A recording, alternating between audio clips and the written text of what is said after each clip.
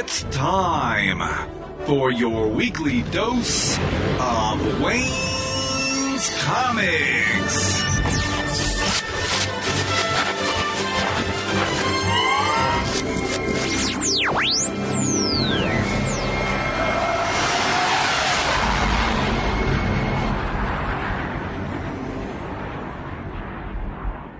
Welcome to episode 441 of the Wayne's Comics podcast. Thanks so much for listening. This week I speak with the folks from Lynsey Press, including Lynsey G and Jayel Draco, who are both co-founders. They have a Kickstarter going for Mr. Guy Zombie Hunter and Lynsey Press Comics Anthology No. 10 Origins. We talk about how these books came to be, as well as who Mr. Guy is, and the group of creators they've assembled to tell his story. We recorded this just before the Kickstarter began, and since that time I've supported the project. So once you listen to their fun interview, be sure to go to Kickstarter and look for Mr. Guy Zombie Hunter and Lynsey Press Comics Anthology No. 10 Origins. So I think you'll enjoy what they have to say. There's a lot to get to in this episode, so let's get on with the show.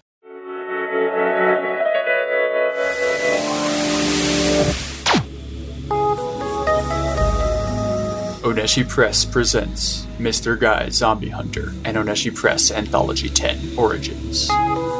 Mr. Guy Zombie Hunter is a delicious zombie apocalypse caper of ridiculous proportions. Our reluctant half-goblin hero, Mr. Guy, explores a smattering of zombie apocalypse tropes, trying to find the cure. Each chapter is paired with a different illustrator, giving this ongoing story rich variations in flavor to keep the reader turning them zesty pages. We're kickstarting Act 1 of Mr. Guy from July 1st to the 31st, along with Lynsey Press's 10th comics anthology, Origins.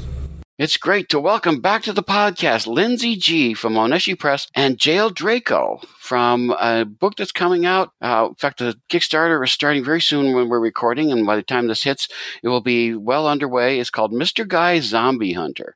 Lynsey, how are you? I am great. Thank you so much for having me back, Wayne. It's good to talk with you again. And Jayel, this is our first time. How are you? I'm great, and it's a pleasure to meet you, and it's a pleasure to be here. Thanks so much. It's good to talk with you. Now, as we were talking a little bit before we started to record, you guys are old hands at Kickstarter right now.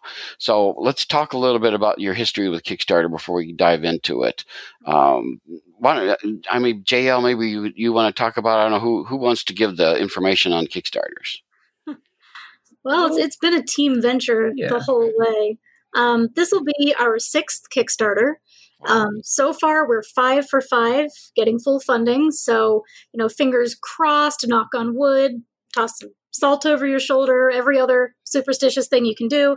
I guess we started doing Kickstarters in, I don't actually remember if it was 2017 or 2018. I think. It might have been the end of 2017, right? I'm not sure, but it was a few years ago. Feels like eons ago. We have learned so much over this time. Yeah. I think our first Kickstarter was for our first comic book, Pack, which is about vigilante dogs in Brooklyn. Yeah, I remember that.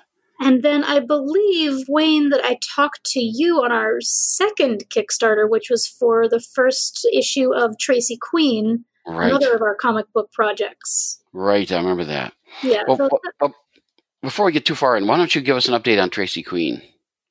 Tracy Queen, we have the first 2 issues of the series out. There are eventually going to be 8, if all goes well. So we've got the first 2 out. The second one was just released a few months ago, I think in April. So we successfully kickstarted that in February to March of this year, right at the beginning of the pandemic. And it was quite a wild ride. Oh, boy. How'd it go? I mean, obviously it was successful. I mean, was it different? Yeah. It was nerve-wracking. It was a nerve-wracking time, and we were doing a nerve-wracking thing during a nerve-wracking time. It was something. We really struggled. Actually, so Kickstarter gave us a 1-week extension, and it was during that 1-week extension that we went from clearly not even being about to make our goal to soaring past our goal.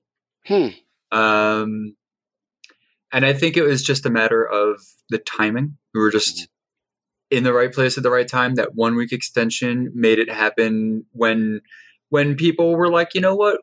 even though everything is scary right now, we still got to support creatives, and we still need entertainment, and we still, like, want to buy stuff. So like there's just at that moment where like I feel like the zeitgeist kind of changed its view on that. Happened to be in that 1 week extension, and we just took off like a rocket in that last week and soared past our goal. Yeah. It was great. That's great, because what I hear, and I don't know if this is still true, but about a month ago, somebody was telling me that Kickstarter was looking for people to start Kickstarter projects. Oh, wow. Because they actually slowed down for a while. People were afraid to do a Kickstarter while they thought people might not have so much money. They were literally contacting people, asking people to start Kickstarters. So I was fascinated by that. So you may be just in the right time for this to work really well for you. Oh. So I think that's pretty cool. So that's good. So fingers crossed even more. Yeah. Now, before we dive in, people criticize me because I do this at the end rather than do it at the beginning. How do people get your product if they want to get stuff from Oneshi Press? Well, the easiest way is to go to our online store, which is at oneshipress.com/store. And Oneshi Press is spelled ONESHIPRESS.com/store. We have a variety of indie comic books, including our anthologies, which collect short comics from diverse creators from all over the place. We've also got our standalone series, Tracy Queen and Pack, and soon, hopefully, Mr. Guy. And we have our ongoing fantasy illustrated novel series, Children of Gaia. We've also got a ton of great merch, like shirts and cups and mugs and wall art and stickers and all kinds of things all mixed up in there.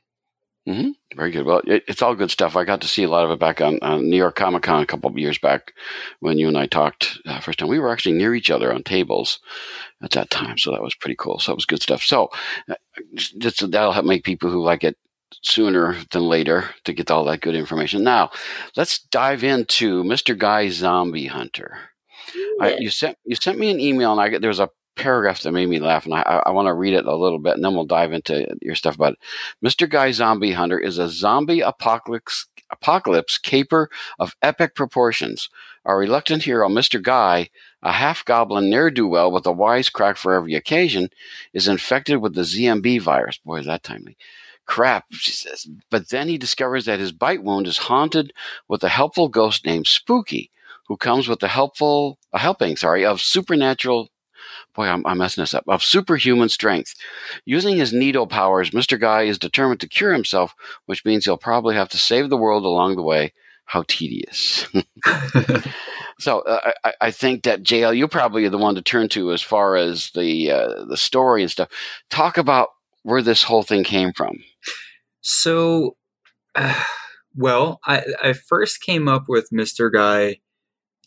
I was maybe like a freshman in high school, I think. This was like in the early 90s. And, zombies have always been something I've loved since I was a little kid. And goblins are cool, and I was always like, how cool would it be if there was like a zombie apocalypse not on Earth? Like, what about in a fantasy world, like where there's orcs and goblins and elves and humans, but not exclusively humans? Like, I want to see a zombie apocalypse happen there. But I always felt like apocalypse feels like this future thing, right? So you want it to at least be modern, So like, I'm like, all right, so dig it. There's this world where like goblins and orcs and trolls, wear business suits and leisure clothes and, like hang out in sports tees and whatever, So it's a totally modern world, but it's fantasy. And Mr. Guy is just a goblin and he's stuck in it. But like something about his humor was just the way I pictured him. It was always kind of a little off.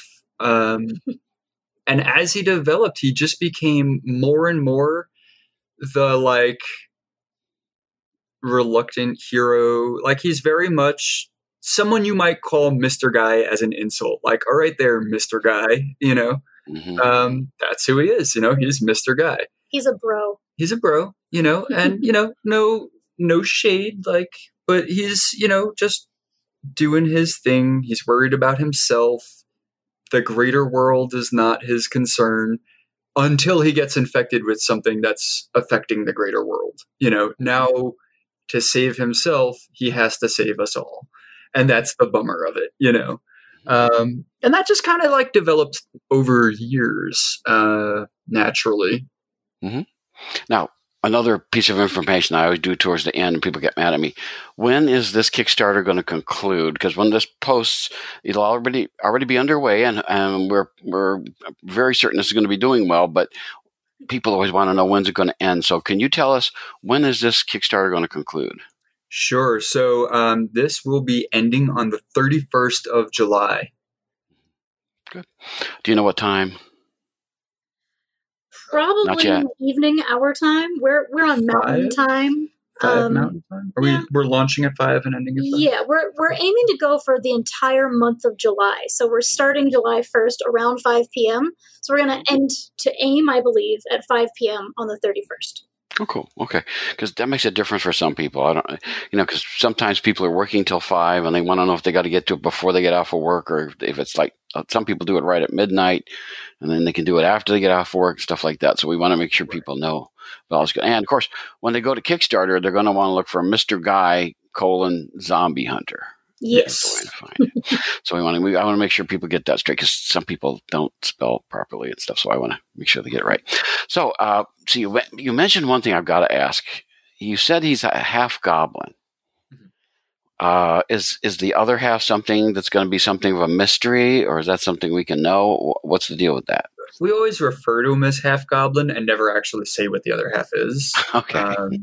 There's a lot of that kind of humor in Mr. Guy, where we kind of leave certain things mysteries. I like to think of those sort of nebulous plot points as aces up my sleeve for future issues, future books, specific arcs where that nebulous plot point might come into play. Mm-hmm. It's something that you can keep in reserve just in case you need it. If you paint your stuff into a corner at some point. I always thought he was half human. Huh. Well, I never actually explicitly say that. Yeah, I guess I just made that assumption, because he's very attractive by most human standards. He's got great posture. He seems tall. These aren't particularly goblin-y traits. You're not the first person to call him attractive. He is. All of the artists have drawn him that way so far. I like it. Well, one of the things he does, he's a dirty dancer. Yes. And they show in the illustration, I think you do the first chapter. You do artwork in the first chapter, and you show them like that. So I got a kick. What's interesting, and we'll get a little more into this as we go along, there's interesting segments as happen, and each segment is drawn by a different artist. You do the first one, and then you've got a friend of mine, Walter Osley, does the second one. Yeah, Walter is everyone's friend. Everyone who talks is oh, Walter Osley, I love him. Yes. He's got we all love him.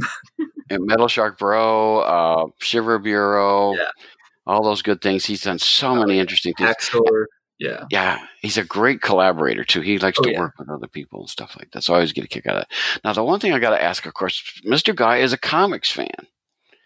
The very first time we see him, he's standing leaning up against a post, and he's reading a comic book. Mm-hmm. And I love the name of it. It's called Kung Fu Catfish. Yeah, that's his favorite comic. Yes. There's got to be a future for that somewhere down the line. If this ever goes along and you sort of, run Mr. Guy his course, you might go in and follow up on this stuff and have a book on that. You just never know. If it takes off, that could happen. Well, Jayel is smirking. So Kung Fu Catfish is actually the first formal OC I ever came up with when I was 6 years old. The OG OC. It is my OG OC. And I always kind of resurrect him and I bring him about, and I've got big plans for Kung Fu Catfish. Oh. It's very silly. It's very meta. I kind of throw him into everything. And he's a nice, connect the dots kind of character, because Nicola from Tracy Queen is also a Kung Fu Catfish fan. Mm-hmm. At one point in a story that has yet to come out, Cthulhu is revealed to have a Kung Fu Catfish tattoo on his shoulder. Oh. Yeah, I mean, Kung Fu Catfish is like everywhere. Like, he's just the comic that everyone loves. All right. Now, I mentioned you've got, and the thing that I have here that you made available to me as somebody's going to talk with you about it, there are 4 arcs in this, but I think there's going to be 5 altogether, right? So there are 4 arcs in this in this act, and there are 3 acts altogether. So that's a total of 12 arcs that are part of book 1. So, eventually what we're kickstarting right now is Act 1, which is 1/3 of book 1. So that's the 4 arcs is in okay. So we know where we're going. Okay, with that, because the interesting thing about this is at the beginning of the book, and I don't think we're revealing too much if we talk about the fact where we mentioned a little bit that he talks about his past jobs.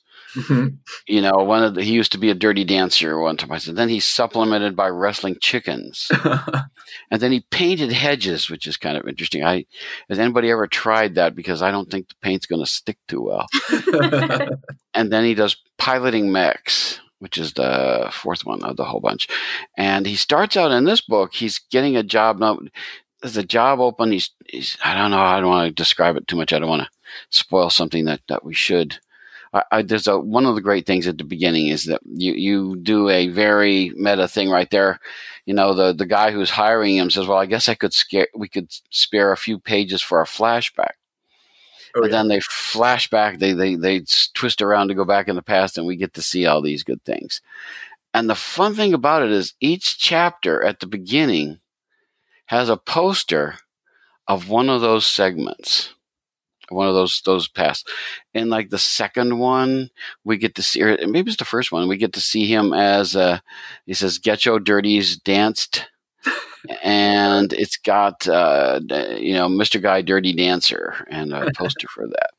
And of course, and then there's the damn drink, which is in the second one.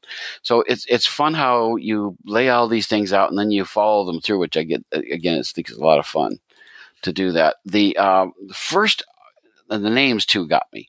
The first one is called Stupid Vermin, and you spell stupid like they do on the Adult Swim. It's STOOPID instead of STU. Right. It was funny. Everything else gets abbreviated. That gets extended. I always get that. And of course, you do the writing and the art on that one. The second one we also mentioned is Walter Osley, and that's called A Damn Drink, which I just mentioned. The third one is called Muskrat City. I don't think that has to do with the Captain and Tennille song, but that's illustrated by Diana Camero. Probably that went all over people's heads. There was a song that they did called Muskrat Love, and they talk about it. So then the fourth one is called Resident Viral, and it's illustrated by J.C. Chase. And you have guest art by Sophia Murphy in there, and all the artwork's kind of fun. Honestly, the styles are kind of similar from one to the other. So I kind of like that. It was very consistent how it flowed from one story to another. I wanted to say that. I feel like it's interesting because the styles flow really nicely. They're still unique enough that if you showed me one, I would know which artist it was. Mm-hmm. But really, it's like the sensibilities are just a little bit different in a way that I felt curating it was perfect for each arc. You know what I mean? Like, each artist's sensibilities come across in a way that it's like pairing wine with cheese, like aged cheeses and fine wines. You know what I mean? Like, that's how it feels to me. And yeah, it does flow really nicely. They're similar enough that it doesn't feel out of place, but they're different enough that it feels like each one is encapsulated and kind of put on its own pedestal and lit correctly, you know? Mm-hmm. Now, there's one other thing I want to mention, too. In the email, you mentioned something that was kind of fun, that this book is called an artthology. And that's the way I seem to talk more and more on this podcast with people who are doing anthology books. And they're being, especially in indie circles, they're doing extremely well because it gives you a chance to tell shorter stories, and it gets you to have more creators involved, and they get exposure by doing this stuff. So I've never heard the term arthology before instead of anthology. So I thought that was, it says it's an experiment in storytelling with sequential art. Yeah. So talk about that. I mean, because the big companies are scared of anthologies. Every time they try to do that, although I have to say DC is doing these 80th anniversary anthology stuff with multiple stories and stuff in it. So maybe that's 10. But it used to be people were terrified of anthologies because they didn't think they would sell as well as a regular team. But talk about that, about the desire to go that route. So, I mean, well, first, like, there's Dark Horse Presents was a great anthology that had a great run for a while, and that was a periodical anthology. And to me, that was kind of like following in the jet stream of like Heavy Metal magazine, which also was a periodical anthology model. And my first ever anthology was actually a Teenage Mutant Ninja Turtles anthology. And it was called Turtle Soup. And it was brilliant. Like, it was the Teenage Mutant Ninja Turtles, but every, like, short comic was by a different creative team. And that, to me, was, like, what I wanted an anthology to be. And never since then have I seen one. And I think that's really, for me, the idea of the arthology, is that it's not an anthology in that it's a collection of all these completely different projects that have like a similar theme, but it's one project, this one IP being done by different people. So Turtle Soup was similar to that, except still these were different self-contained short stories, but at least it was the same Teenage Mutant Ninja Turtles in each one, just drawn by different people and drawn wildly different stylistically speaking, you know? And that was really cool, you know? But I was like, you know, what if it was like one story, like one narrative, and just each chapter was done in a different style, and the writer themselves were to like write stylistically different or thematically different for each chapter. You know, like I just wanted to take that and see how far that idea could be pushed. And it sounded a little weird. It was a little off, but like so far, everyone that's checked this out has been like, wow, this really works. And, you know, the feedback has just been super bright. You know, like I really feel great about the feedback. Yeah, the one thing we should mention, though, is that this is not necessarily a young child's book. It says on the front. Good point. Yeah, let me just say on the front, it says content warning, violence, and gore. Go ahead and elaborate on that if you would. So we take normally, like I like to imply when someone is injured or imply that something gory is happening and have it happen off screen. That's just like my style. But with Mr. Guy, I decided it would be funny to show the gore in an almost like cartoony kind of slapstick way. And I don't know, you know, how much you want me to talk about that. Like, well, I mean, why go that route as opposed to other routes? I mean, you know, because obviously you're you can't say this is not going to be all ages, but that doesn't necessarily mean it's a bad thing, right? So why did you want to go that? Was it better? Was it more suited to the storytelling you wanted to do? I felt like it fit Mr. Guy's character more to just be a little crass and desensitized. I mean, the gore is not particularly realistic, but for example, you know, I'll have the sound effect actually like written in the sky in guts, you know, like the onomatopoeia spelled out in like gore. That I just thought felt right for the character. It just feels like that's his style. That's what we're kind of imbuing him with, is this like, he's just crass. He's desensitized. He's, you know, and so we wanted that slapstick to do its weight in conveying that. And you know, that's if that's the story you want to tell, that's perfectly all right. You don't have to do all ages. I just bring that up because it seems like young adult books are really flying off the shelves these days. There's this thing called Dog Boy, and it sells like crazy. Yeah. I've seen it, but I've never read it. I've read other books, but that one doesn't appeal to me. It doesn't matter to me.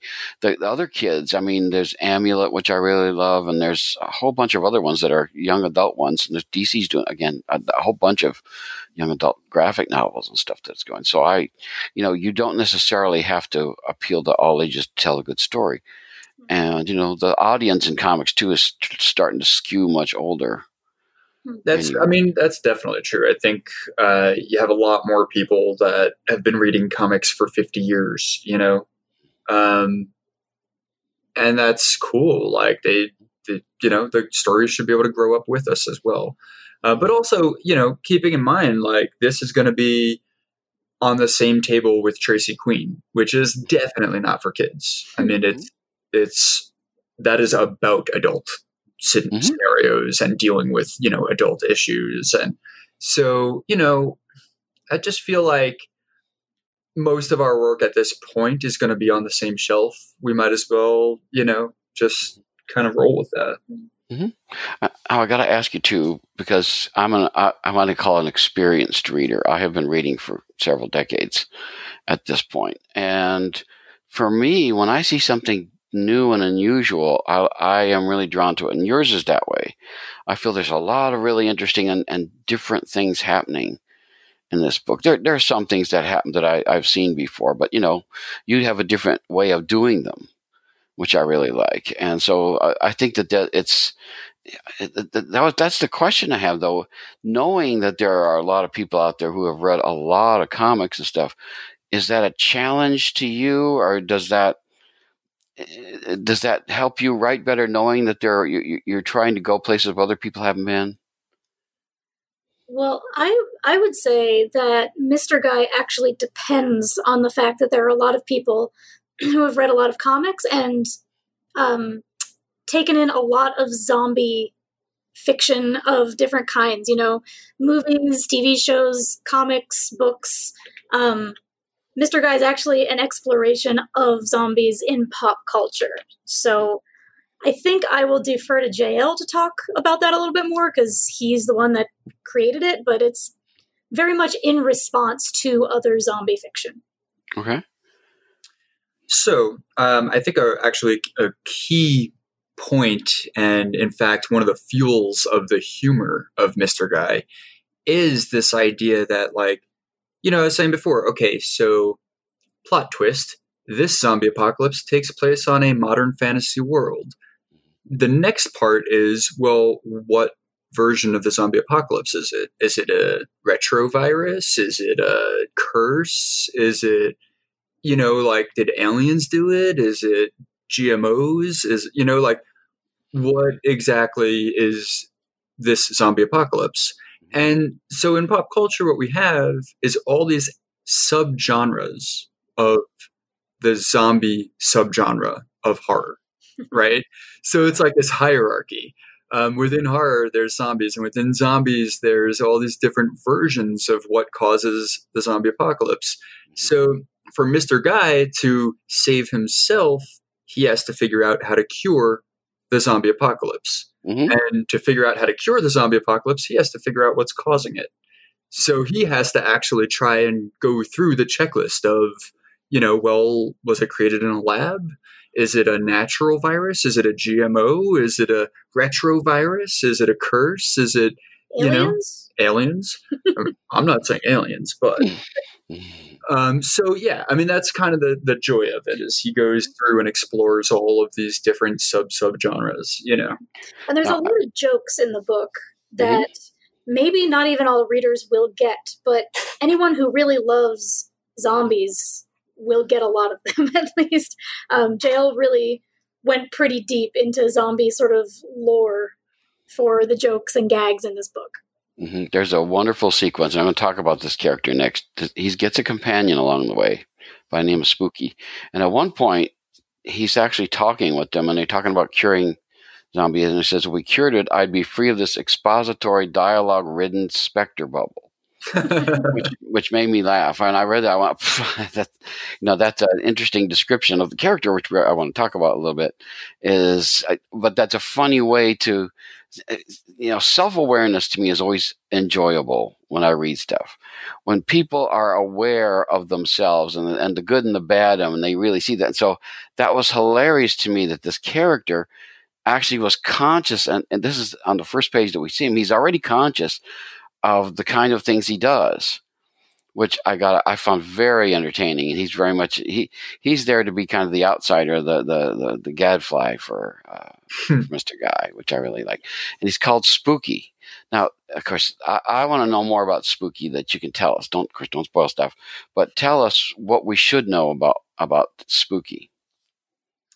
Well, Spooky is cursed to be Mr. Guy's sidekick. Also, Mr. Guy is cursed to have Spooky as a sidekick. So they're kind of each other's co-curses. And that's also part of this greater story that they both have to discover. Part of the thing with Spooky is, there's this kind of like Deus Ex Machina, like convenient plot exposition. Whatever works for the plot, Spooky has the ability to know. But whatever would spoil the plot, he can't know. So like his powers are based on not spoiling the plot, or at least his limitations.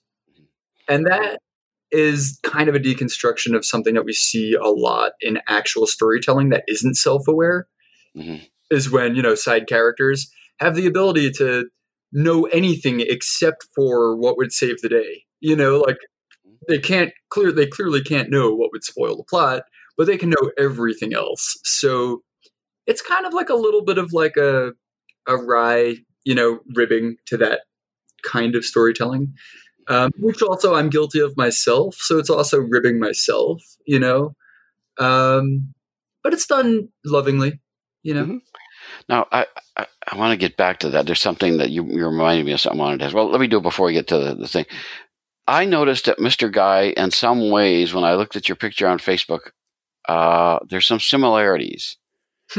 Is Mr. Guy designed based on you? He's a part of me that I would never let out of the box. Like he is 100% self-interested. And I'm the kind of person that, I will help people to the point where other people are like, Jayel, you need to stop and take care of yourself. You need to stop doing this right now. You know what I mean? Like, I can't imagine living a life that is completely like self-centered. But there's a part of me that's like fascinated with that concept. So he's like a part of me that kind of explores what that would be like. So it's like a vicarious, like nega world version of me. Like, he's the version of me with the mustache and the eye patch, Okay. Well, the reason why I asked that, because when I looked at the picture of you on Facebook, you have green skin and pointy ears like Mr. Guy does. And I thought, it made me think, wait a second, is there something going on here that we need to know a little bit more about? But, I think you're doing that just to kind of do a promotional thing. Well, Oh, crap, he's on to us. I'm actually a half goblin. I won't tell you what that is, though. That's what I thought. Okay, back to Spooky for a second. Talk to me about the design of Spooky. Spooky is, and of course this is an audio podcast, so I can't really show a visual. I'll try to get it in the banner. But he's a skull, or at least the top part of the skull, down to the upper teeth, and he floats in a green cloud, interestingly, which is a little different than I talk about designing him and stuff, because you... Like, for example, when he's saying that remark about that he's an expository dialogue read in Spectre Bubble, his eyes kind of close a little bit to make it look like he's laughing at himself with that. Talk about the design of him and why you made the choices you did with Spooky. Well, so again, this goes back to Turtle Soup, which was also my introduction to Stan Sakai's work with Yosagi Ojimbo.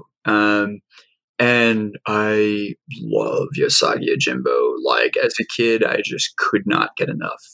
Back in like the 80s and 90s, like Yosagi Ojimbo was everything to me. And a lot of times what Stan would do is when a character perishes, he would indicate they're having, left the mortal coil by having a little, like, instead of a thought bubble, it would be like a thought bubble, but with a skull in it, to be like, oh, this character is dead now. And I just thought that was like so much fun and so brilliant. And honestly, I just wanted that thought bubble to be a character. Like, I wanted that to, like, that's what I thought of as ghosts. I was like, yes, that's such a wonderful, cute way of like making a ghost. So then, that thought kind of evolved and diverged from what originally sparked joy there. And I was like, I'm keeping this, I can't throw that out. I got to do something with it.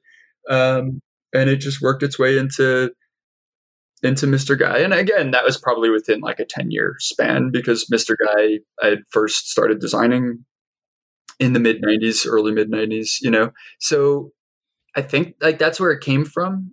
And then since then it just continued to evolve. And the idea that he's like stuck in this little bubble that's attached to a bite mark in Mr. Guy's arm, and Mr. Guy is totally, again, he's Mr. Guy, So like Spooky's just gonna be a little sassy, a little like bummed, a little like, like it's tiring to be Mr. Guy's sidekick all the time, Spooky's a little bit of an intellectual, I would say, and Mr. Sure. Guy definitely is not. Definitely not. There's a sequence in there that I have to laugh. I don't think it'll spoil stuff, where he's somewhere and he's talking about that it's not like a such and such a store, and he says it's more like a convenience store with a big grin on his face. And Spooky's eyes go up to the top of his head and goes, unfollow. Which I got a kick out of, very, Facebooky kind of terminology. He's kind of the socially aware of the two of them. Cancel. So so I got a kick out of him. I was interested that depending on the artist, they portray him a little differently, one to the other. And I thought that was interesting. Were you surprised when people like, you must have given the artist like the scripts, and then when the artwork came back, were you interested to see how differently each person portrayed, like, say, Mr. Guy and Spooky? Oh, I was giddy with excitement. I mean, these are all artists that we've worked with before and whose work we love. They've worked on anthologies with us in the past. And, I knew that I would love it. So I basically just showed them all of my artwork of Mr. Guy and gave them the script and said, okay, do this, but in your style. And when we got it back, I mean, each time it was like, I don't even know, like all the birthdays at once, Oh, that's cool. Now, there's 52 pages in the book that I got to see, and I imagine there's going to be some altering as we go along. And I would be remiss if I didn't talk about the very end of the book. You talk about meta stuff. Yeah. You get to the end of the book, and I don't know. Some part of me doesn't want to spoil it, because I was happily surprised by it. But let's just say there's a big meta thing happens at the very end of the book. If you get to, there's several posters and artwork drawings and stuff like that. Don't stop. Keep going when you get to those, because there's a wonderful meta piece at the very end of the book, and you actually have some of the pages drawn into well, the stuff that's in there, where we actually get to see some of the comic in there, which I got to. There's a great joke at the end, the very last thing we see, that made me laugh. So I got a huge kick out of it. So there's a wonderful bit. Don't stop reading when you get to the end of what appears. You get to the place where it appears at the end. You keep going. It's like a Marvel movie, you want to hang around after the credits so that you can get to see stuff. And that's what this is kind of. It's a great fun little bit. There's a lot of fun going into this book, and it really is enjoyable. Now, the question I've got, though, you talked about the fact that there's multiple sequences for this. Do you know what you've got this book, there's still some, I'm sure there's still some parts that yet to come in, but, it won't be too long after the Kickstarter's done that you'll be, ready to send this out. Is this going to be printed? Are you going to do paper copies? Are you going to do digital? How are you going to do that? Oh, yeah. So before the Kickstarter even ends, this will be ready to send to the printer, so that as soon as the Kickstarter money goes to our account, we hit send and the printer prints it. Our printer is already aware of this. I mean, our turnaround times are pretty amazingly fast. The one thing that we have to wait for is we send out surveys so that we can thank our backers, and we let them tell us what name they want to be thanked as.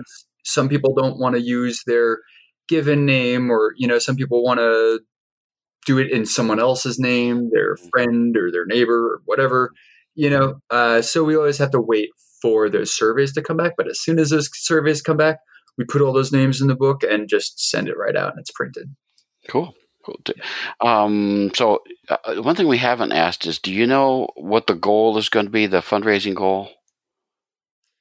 Yeah. So that is $10,000, and that is to cover paying the artists and paying the printing for this book. And also, we actually haven't said this yet, but we're also doing our 10th anthology along with Mr. Guy, the art anthology. So anthology 10 has, well, how about Lynsey? I've been talking a lot. You want to tell them about anthology 10? Oh, sure. Yeah. So the anthology series is kind of actually how we came upon all of the artists that ended up working on Mr. Guy. We've been making comics anthologies for, I don't know, maybe about 3 years now. This is going to be our 10th one. And it features, I believe, 14 short comics and art by, it's well over 24 creators. I don't remember the exact number.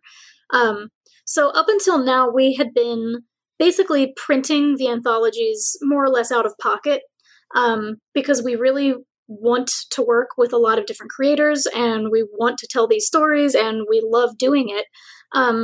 But because there is, like you said earlier, kind of this mystique around anthologies where people are kind of afraid to touch them, like retailers won't go near them. Big comic book companies don't want anything to do with them. We've had a harder time than we expected making the money back. So this time we said, hey, we're going to be funding Mr. Guy. We want it to be a really big Kickstarter. Why don't we fund both books with one Kickstarter? So putting these two things together, we're going to be aiming for $10,000 goal. So once again, fingers crossed, knock on wood, salt over the shoulder. I don't know, turn around in circles a bunch of times, whatever else you do. It's going to be our biggest Kickstarter goal so far. So we are really excited, and also, a little healthily nervous, I would say. Well, you wouldn't be healthy if you weren't nervous going into this. People go up to, I've seen people go up there and say, hey, give me $10,000 and I'll start on a comic book. And I'm like, and everybody goes, what? What's to stop you from taking the $10,000 and going off to the islands or something like that? Right. So the good thing is I have proof right in front of my eyes that you guys have been working hard on this good stuff and making it very successfully done. I think it's really going to be fun for people to read. I think it's going to be a great, great story. I think they're going to really enjoy it. It's a lot of fun. And so sometimes I read books that are not so much fun. So it was nice to get into a more fun book. Because I tend to be drawn to, and this is true of zombie books too. Zombie books tend to be darker, if there's any humor at all. This is a lot more, if nothing else, smile humor, and I laughed out loud at parts of it. But there's still serious story going on. It's not necessarily a full humor book. There's a lot of good things. It's got that nice balance that is just right. It's like a real things. In our real lives, we joke and do stuff like that too. And it's always interesting to me that some people don't want to, if somebody tells a joke in a comic, oh no, that's a funny book.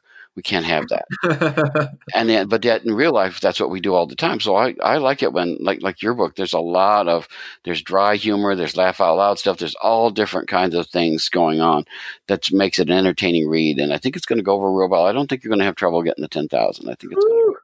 Wow. I like the sound of that. So thank you. About to do that. Honestly, just hearing that you laughed out loud at parts and particularly hearing which parts you pointed out that you really liked, I might be floating around for days after this. Well, I think you're going to hear a lot of that. I don't think I'm going to be the only one saying that. I think there's going to be a lot of people really going to enjoy it. So I think it's going to be great. So it's good. Now, the question I wanted to ask, of course, you've got this is like the first arc. You said there's several arcs. How far are you working? Obviously, you've gotten a good deal ahead on this one. You're already working on the second arc? So this is arcs 1 through 4, and I already have up to arc 12 written. Wow! So that's all together going to be book 1, the big compendium, and then I have ideas for book 2, but I'm keeping those kind of loose. So right now, the very next issue, which will be Act 2, arcs 5 through 8. Those are pretty much done writing. I have a few ideas of what artists I want to pair with which arcs. But Act 3 is still kind of loose. A lot of the writing there is kind of loose. I need to do a couple more passes, but I want to leave myself that ability to see what people are responding to the most in this when they get it, to then go back and retweak the next one a little bit before pulling the trigger on it. And then, after that one is out in the world, still have a little bit of time to tweak the third one before, getting that out. Cool. Well, it's great that you worked that far ahead, because some people, I always thought that Mark Waid, when he wrote stuff, he would apparently write himself in the corner, but I thought he knows how he's getting out of it. There's no problem with that. But then when I interviewed him, I actually said that to him. He says, "Oh no, I don't do that at all." And I sit and write it, and my editor and I rewrite in the corner, and then we come back a couple weeks later and say, "How are we going to get out of this?" And I was like, "Really?" He says, "I hope I didn't disappoint you with that." He goes, but I thought that's kind of funny, that I was so sure there's only way he could do this if he knew how he was going to do it, but that wasn't the case with that.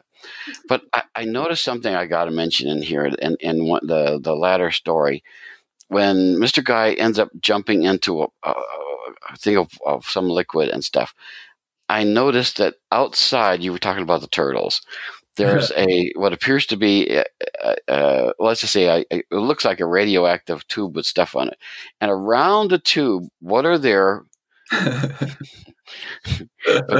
but 4 turtles, a rat, and a piece of pizza. And that made me laugh. I said, that was one of the ones. I said, okay. I said, I got that joke. That's a great little thing to have. I thought that was a great thing.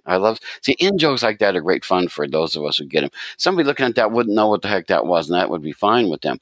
But those of us who get the in joke enjoy that kind of stuff. And I think that's a great way to do that. Wonderful. That's super Turtle power. Yeah, I like that great stuff. So what we got is Mr. Guy and Zombie. Let me make sure I get it exactly right. Mr. Guy, Zombie Hunter, and Jayel, Draco, and of course Lynsey G are involved with it. And go to Kickstarter and don't let them have the daily heart attack. Let's get to this all done as soon as possible, so that they can actually look at it and say, okay, now we can worry about stretch goals. You don't have to worry about raising the money so much. And I think that's always a good way. I love it when a Kickstarter goes into the stretch goals, because then we get to see all the really good things that you probably would love to do start to show up. Yeah. So I like that. So Lynsey, let me ask you, is there any other things that Oneshi Press is doing? I'm sure this is going to be a big success. So I think Mr. Guy Zombie Hunter is going to take off.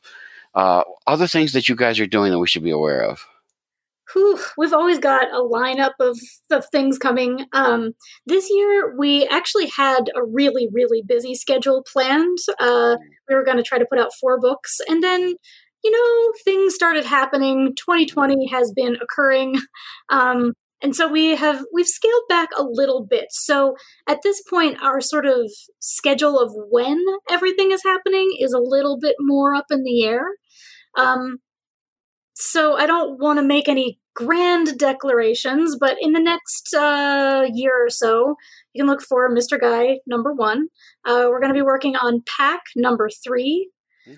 we'll be working on Tracy Queen #3, and we're also going to have a collection of comics by Brendan Rowe, who is a writer who we've worked with on multiple anthologies. I believe we're looking to collect 4 or 5 of his short comics into one volume, probably next spring. So we're really excited about that. We haven't actually done a collection like that yet, but we have been wanting to. Sort of like the next stage of Oneshi Press is starting to do standalone issues and or volumes of other people's work. So I think that's all we've got on the docket for now. I think what we're planning on doing is with each anthology, like Anthology 11 and 12, have a different single issue project come out.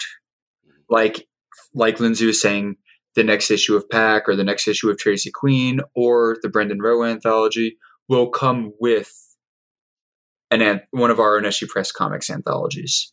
So if this works out well, which we're assuming it will, I think we've received great feedback so far. So as long as this Kickstarter goes well, this might be the model for our future Kickstarters.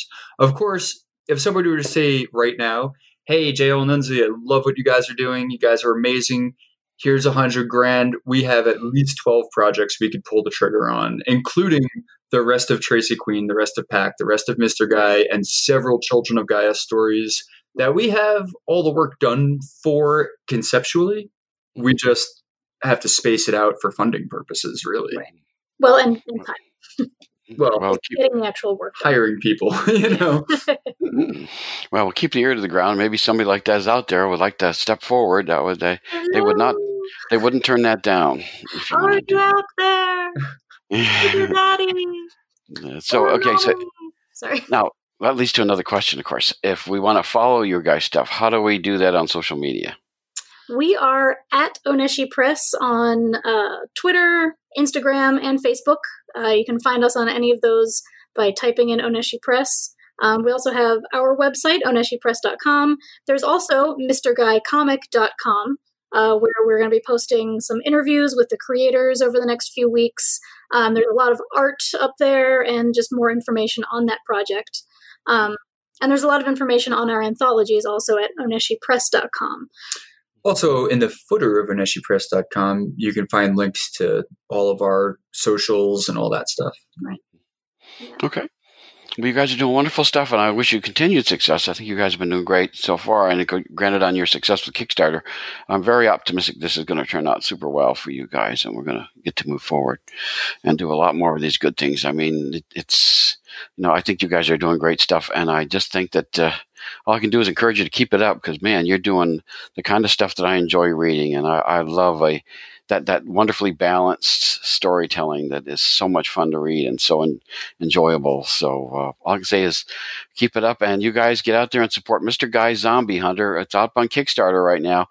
So let's get that goal and get into stretch goals. All right. I can't thank you enough, Wayne. You're awesome. Thank you so much. And thanks for being a close reader. You made a lot of great observations. You made my day.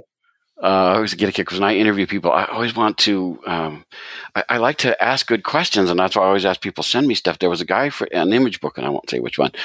I had asked a bunch of questions, and and he was surprised, at the questions I did.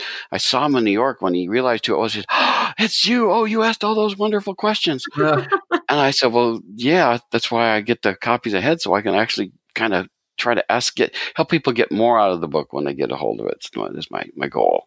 And so that's what I do. So yeah, I like to ask good questions. You guys are fertile ground for good questions. So I think well, you are the ideal reader for us because we love packing in little inside jokes and meta references. It's like our favorite thing to do. Mm-hmm. So we really appreciate when people notice those little details. Yeah. People need dramatic examples to shake them out of apathy, and I can't do that as Bruce Wayne. As a man, I'm flesh and blood. I can be ignored, I can be destroyed, but as a symbol. Get the latest from the comics universe. News, interviews, previews, and reviews. Listen to the weekly Wayne's Comics podcast so you can keep reading your comics.